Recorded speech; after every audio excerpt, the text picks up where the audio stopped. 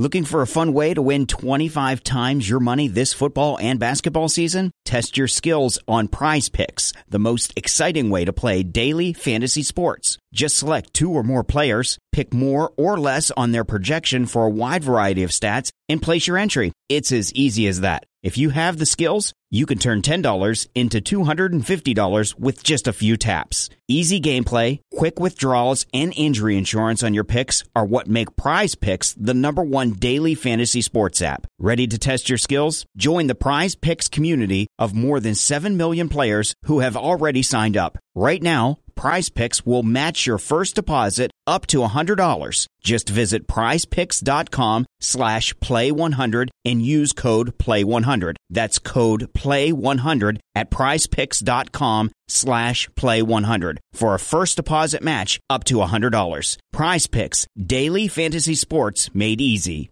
Why?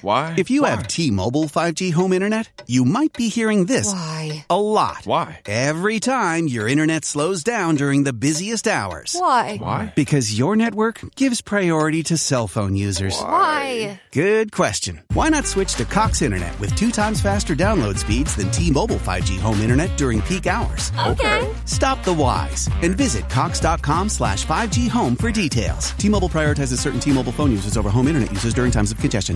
The Juice on the Cuse podcast on the Big Heads Media Network is presented by MyBookie.ag. At MyBookie, it's time to celebrate the college football season. Sign up now and make your first deposit to get a dollar-for-dollar match all the way up to $1,000. The best part is MyBookie has thousands of bets to choose from the full NFL slate to college football to the NBA playoffs. From live betting to championship futures, every play you want is waiting at MyBookie. It's simple. Make your picks, win big, collect your cash. Use promo code JUICEONCUSE and double your first deposit now. Again, that's promo code JUICEONCUSE. It's a no-brainer. Your winning season begins today only at mybookie.ag.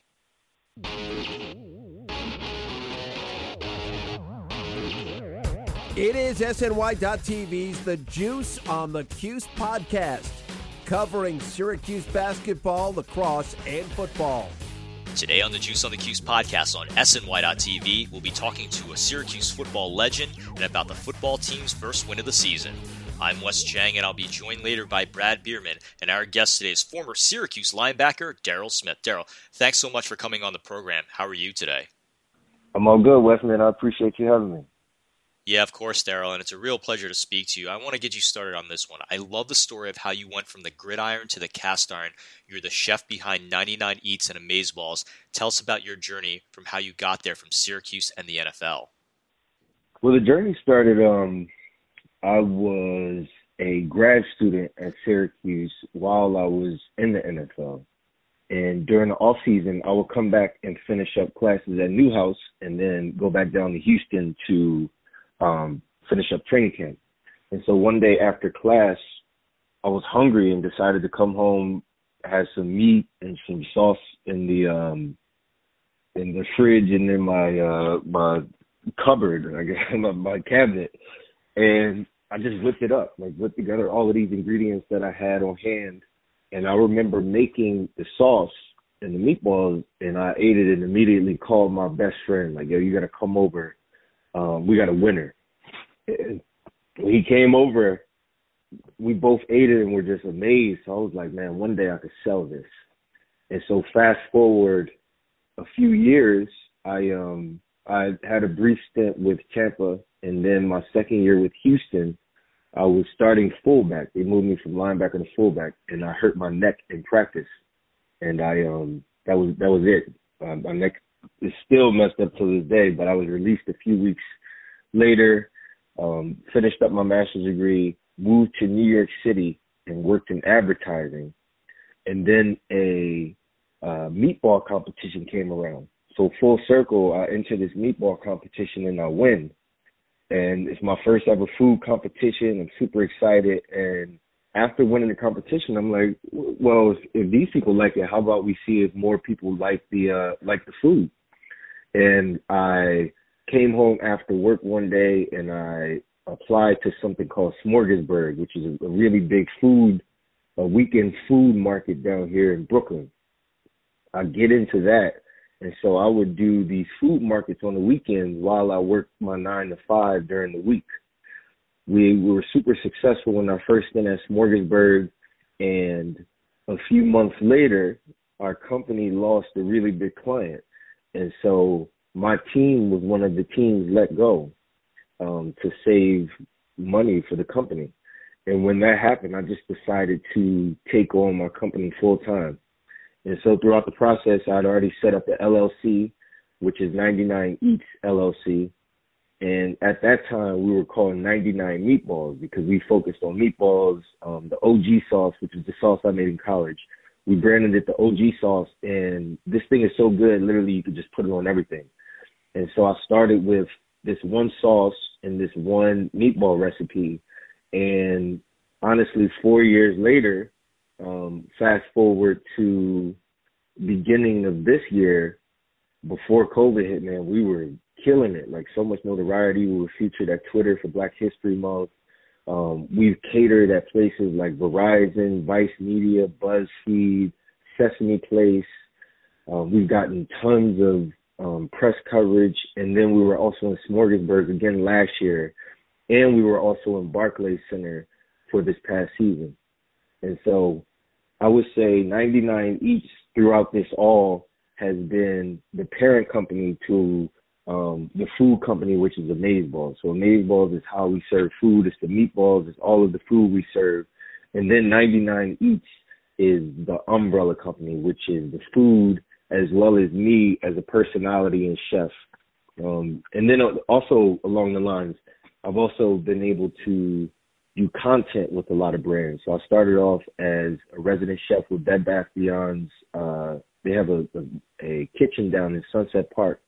And so I started off as a resident chef there, and we would film it, they would put it up on the website, and that content allowed me to be seen by some friends who were with a brand called Tastemade. And so with Tastemade, I've been able to do content for the past 3 years. I've done ambassadorships for Subway. I've gotten to travel around to the world, Brazil, Toronto, and host conferences alongside Food Network stars. Like I've been able to do a lot through the content space as well. And so 99 Eats is the food and content and community umbrella company, and Amazeballs is the food specifically, where we get to share grandma's love through food and community. That's a lot, but that's what it is.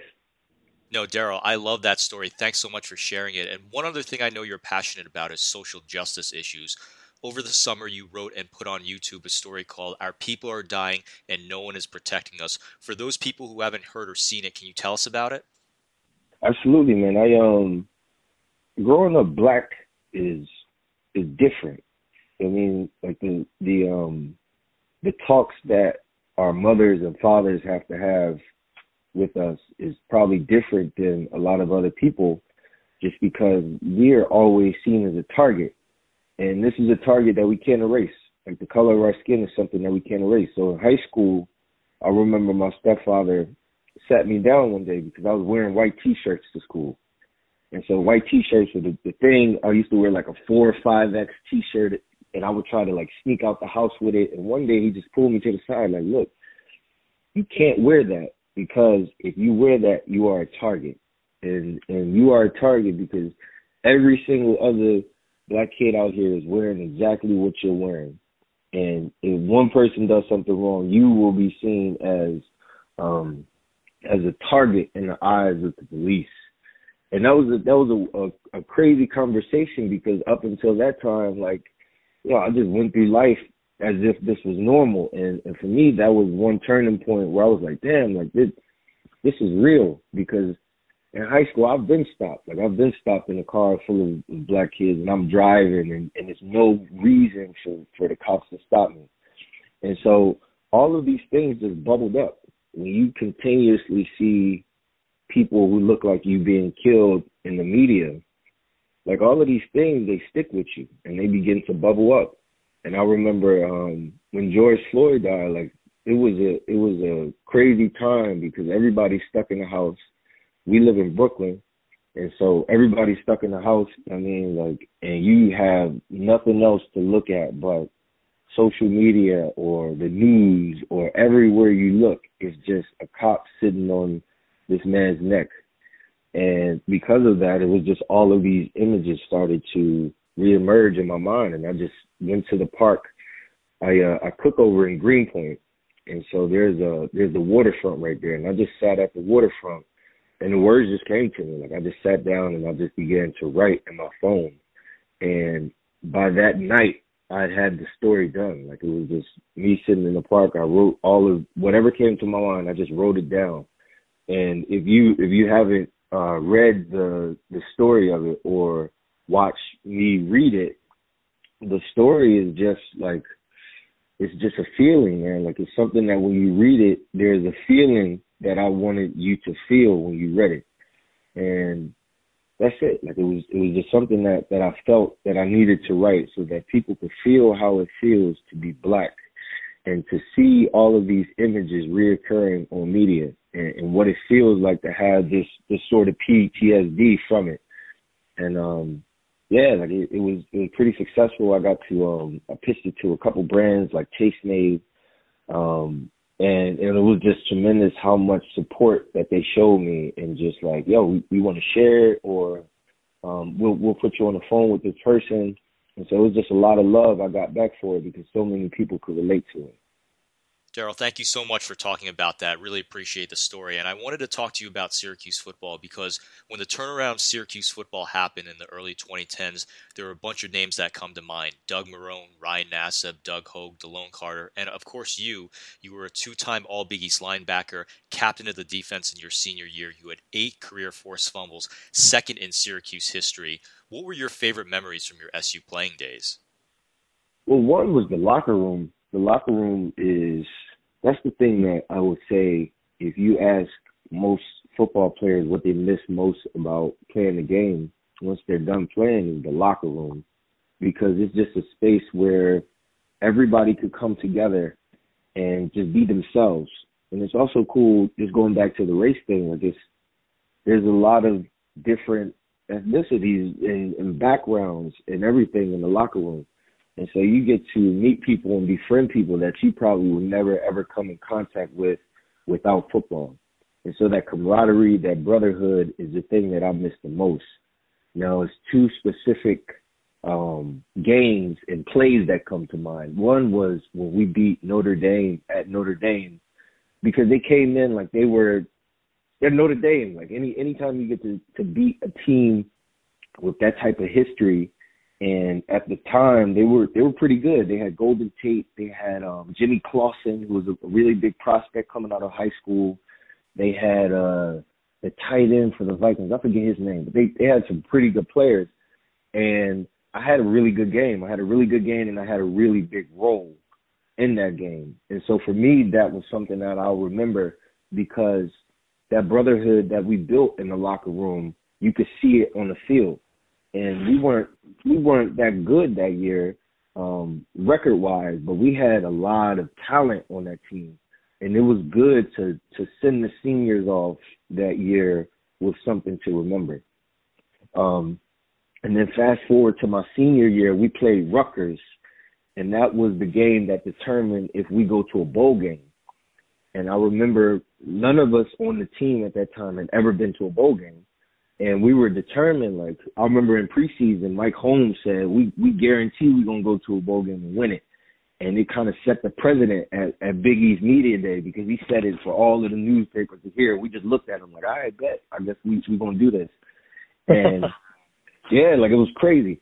And that game, I believe we were either winning. Like, it was very close. Put it that way. It was a very close game. And I remember they were in field goal position, and the quarterback dropped back, and they sent me on a blitz, and I was cut by a offensive lineman, and I crawled and grabbed the quarterback's foot and sacked him, and that pushed them further back. And when the field goal kicker came, he missed the kick.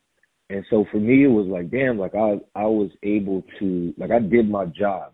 I did what I was supposed to do to help my team win this game. Ultimately, we won the game, and that year we played in the Pinstripe Bowl against Kansas State, and we won that game as well.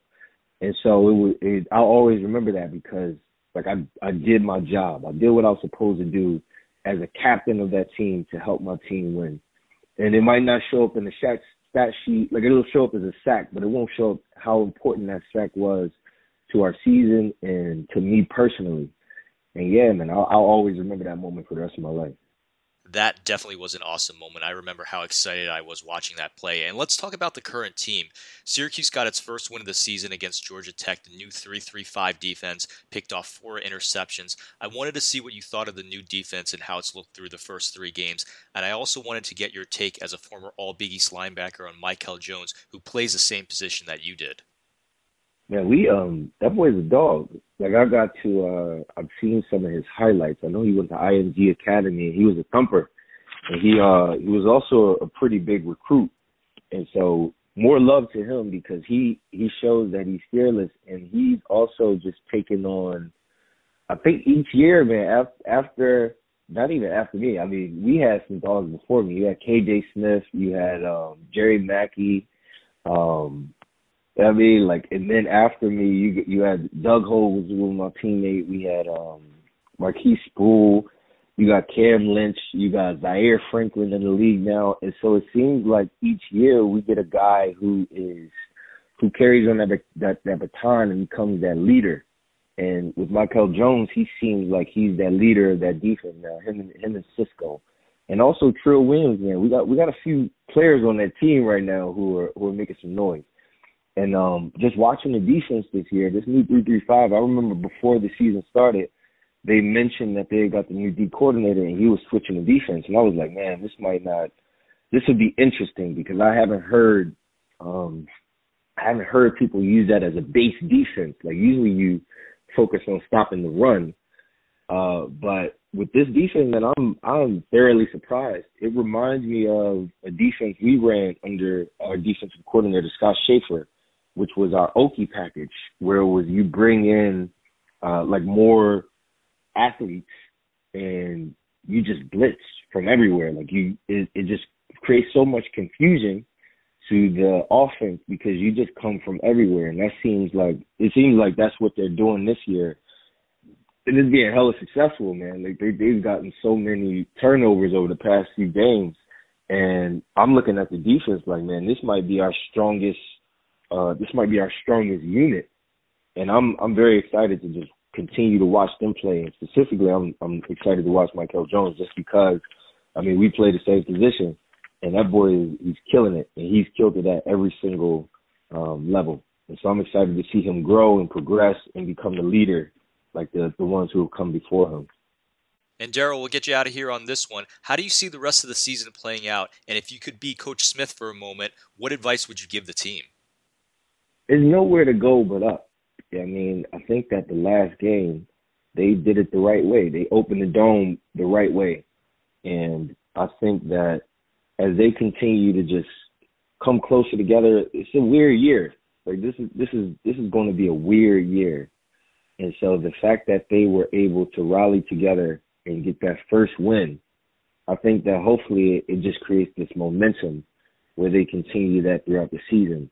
The offense, I mean, they're struggling right now, but I think they're starting to click. If you watch the last game, homeboy, DeVito, he made a few throws.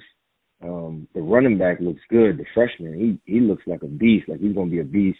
We lost a few players sat out. Cisco didn't even play. And so there was a lot to take from the last game. And even the first couple games, I remember watching the North Carolina game and saying, like, wow, we were just a few plays away because we stood toe-to-toe with them, and they were a ranked team. Pittsburgh, same thing. Like, we were in that game for most of the game, and then they pulled away at the end. But I think we got a strong team, man. It's a weird year, but I'm very confident in our ability to make some plays. And Dino, I mean, he looks like he's coming into his own. Like, he has his quarterback, he has his team, and these boys are coming together to play. And so I think that the rest of the year we'll get better. And if I could offer some advice, it would just be to get better each week. Like, don't worry about anything. Don't worry about what I'm saying. Don't worry about what the media is saying. Like, literally, you go out, play the game, you go back, you talk to your teammates, you watch your film, you make the adjustments, and then each week you just focus on getting better at one thing. And so all of a sudden at the end of the year, everything just clicks, and then you just go from there. So that would be my advice. Just get better each week. Derrell, thank you so much for coming on the program. Again, Syracuse legend and owner of 99 Eats and Amazeballs, Derrell Smith. Derrell, congratulations on all of your success. Really appreciate your time. We'll speak with you soon. No doubt, man. I appreciate you having me. Go Orange. Awesome stuff from our great friend Derrell Smith, and special thanks to Ira Berkowitz. And I'm now joined over the phone by the Juice Online editor-in-chief and my very good friend, Brad Bierman. Brad, how are you today? I am doing well, Wes. Thank you. Brad, Syracuse picked up their first win of the season on a 37-20 win over Georgia Tech on Saturday. And Brad, that defense came through when Syracuse needed them the most. 4 interceptions, Jahad Carter intercepting a pass in the fourth quarter, and then lateraling it to Trill Williams, who took it to the house to put the game out of reach. So good to get back in the win column with the defense leading the charge.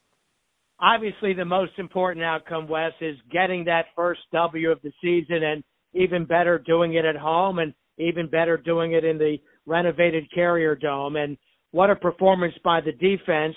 But I'll throw out one slight negative here. You still have to have a little bit more offense to win games in the ACC, but let's spotlight the positive. Another great defensive effort for the Orange. They had a great defensive effort in the loss to North Carolina through 3 quarters. Almost the same in the loss to Pittsburgh in Game 2 throughout much of the second half.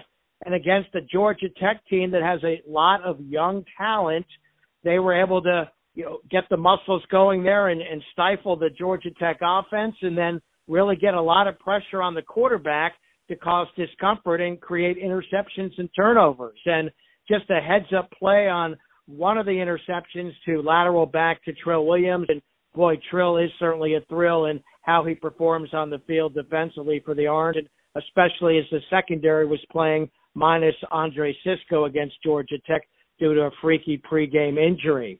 So the defense was standing out again so far this season, and now the offense has got to get going a little bit. The offense did come alive with some great touchdown passes from Tommy DeVito and, of course, from freshman running back Sean Tucker, who really showed that he may be the answer there for the running game for the rest of the season. One other negative, though, they did start out early throwing to the tight ends. I really would like to see more plays to the tight ends, because I think that keeps a defense honest if you can run some shorter passes or even parallel type passes to the tight ends. That can create opportunities to get the long game going, the deep passing, which Syracuse was able to do a couple times against Georgia Tech. Brad, you talked about the offense needing more, but they got exactly that from running back Sean Tucker in the first half. 15 rushes for 100 yards and 2 touchdowns. He was mostly stymied in the second half, but he was the spark they needed from the true freshman. Absolutely, Wes. It was just what the doctor ordered from the running game after losing the top 2 backs, opting out for the season, struggling in the running game in the first 2 games. And Sean Tucker sort of reminds me of David Walker circa early 1990s, really kind of smaller, on the smaller side, but really shifty, and has great balance, as he exemplified on the first touchdown run, where it almost looked like his knee was down, but it wasn't, and he kept on going for the touchdown jaunt. So he's a player to keep an eye on in the future. The offensive line, I thought, had a better game, but still struggled with some penalties. And overall, you're not going to get 5 turnovers in every game. So this is why it's going to be really important for the offense to keep on kicking. I think they will get better as each week goes by. I think this open week coming up comes at a perfect time for the team, for the coaching staff to do a lot of teaching, watching the film after the first 3 games. And I really think that the fact that Syracuse gets to stay at home for its next 2 games is also a big plus before having to go down to Clemson in late October. But there's just so much overall to take from this win and work with the team to get it better for this season. Brad, we are right at the end of our show. Your closing thoughts. I want to focus on a couple of ex-Dino Babers players from last season, 2 rookie National Football League. Alton Robinson of the Seattle Seahawks, the Seahawks 5th-round draft pick out of the Cuse, got his first career sack in a win over the Dallas Cowboys Sunday. Overall, he was in on 3 tackles, so he's really bringing it early on, his first career NFL game for Pete Carroll's Seattle Seahawks. And then Sterling Hoffrichter, the punter for the Atlanta Falcons, while the Falcons are having a disappointing start at 0-3, he's been not only punting, where he has 12 punts for just about a 41-yard average. He's also been handling kickoffs for Atlanta. It's a double duty for Sterling Hoffrichter, who I think will have a fine kicking career in the NFL. And a quick look at a couple of rookies in the National Football League that used to wear orange. Brad, my closing thoughts are on former Syracuse guard Dion Waiters. Waiters is a member of the Los Angeles Lakers who will begin the NBA Finals against the Miami Heat tonight. Believe it or not, it's been 40 years since Syracuse had an alumni play in the NBA Finals. You have to go all the way back to Marty Barnes, who was a member of the 1980 Los Angeles Lakers championship team and logged a single minute in Game 6 when the Lakers defeated the 76ers 4-2. Waiters plays a similar role in the Lakers, but it's still nice to see an orange hue to the NBA Finals. That's it for us. For Brad Bierman, this is Wes Cheng reminding you that I have a great character idea, a mobster who's anal retentive involved in extremely organized crime. You've been listening to the Juice on the Cuse podcast on SNY.TV, and we'll see you next time. This has been the Juice on the Cuse podcast, part of the SNY.TV audio network.